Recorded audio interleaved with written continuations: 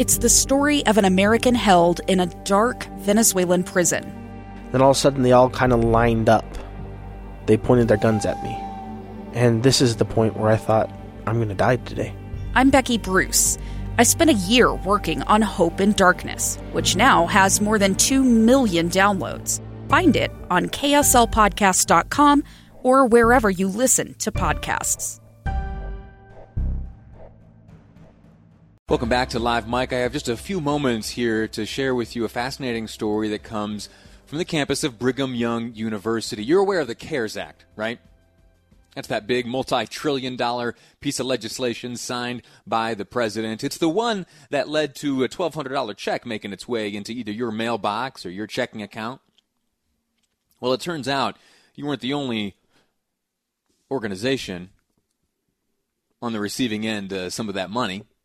In fact, there was a long list of colleges and universities which the government saw fit to give some money. Millions and millions of dollars, in fact, millions of dollars. Millions. Some of it came from the PPP program, some of it to help students get back on their feet, some of it to help the universities in general weather the storm. In fact, it was in April that President Trump told reporters that he's going to ask large businesses and institutions such as Harvard University to return some of that money that they received as part of the coronavirus relief package. Here's what Trump had to say. You're going to ask them to return that money? Yep. Yeah, Harvard's going to pay back the money, and they shouldn't be taking it. So Harvard's going to.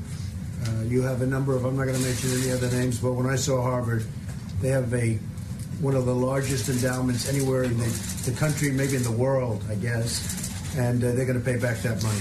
If memory serves, the Harvard endowment is some $40 billion. And they did give back the money, as well as a number of other colleges and universities in the Ivy League. And then yesterday, a friend of mine sent me a text message. In that text message, it contained a hyperlink to an article published in the Daily Universe. That is Brigham Young University's daily newspaper. The headline reads, BYU releasing COVID-19 relief funds to students, rejecting CARES Act money. Rejecting CARES Act money. The article reads, BYU sent messages to students informing them of their ability to apply for COVID-19 relief funds. Very basically, BYU has said, hey, you know what? We don't need the government's money.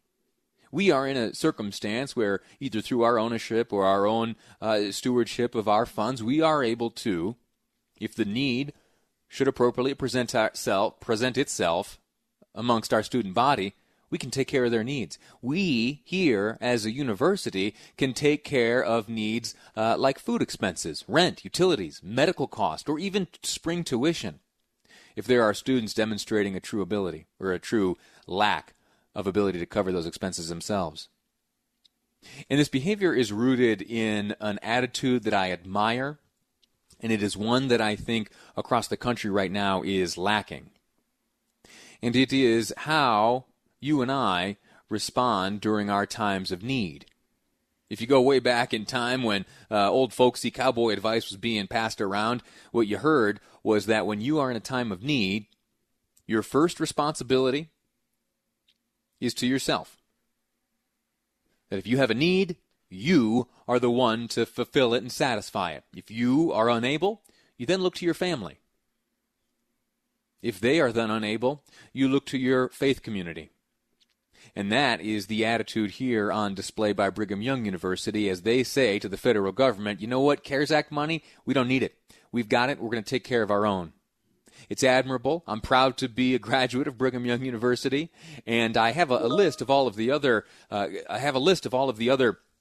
colleges and universities throughout the state of Utah. I know how much they are destined to receive. What I don't know is if others are making similar decisions, as has been the case at Brigham Young University.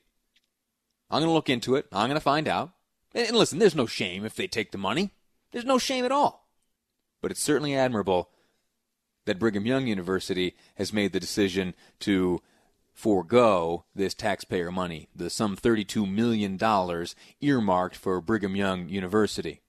they've got the resources to take care of things on their own. Now, if you're a student, you're going to want to make your way over to the university's website at byu.edu. Click and clack your way around. Log on to your BYU account. A message was sent to you not too long ago with all the information you need and all the forms you need to fill out, demonstrate need, and find yourself on the receiving end of some aid brought to you thanks to Brigham Young University.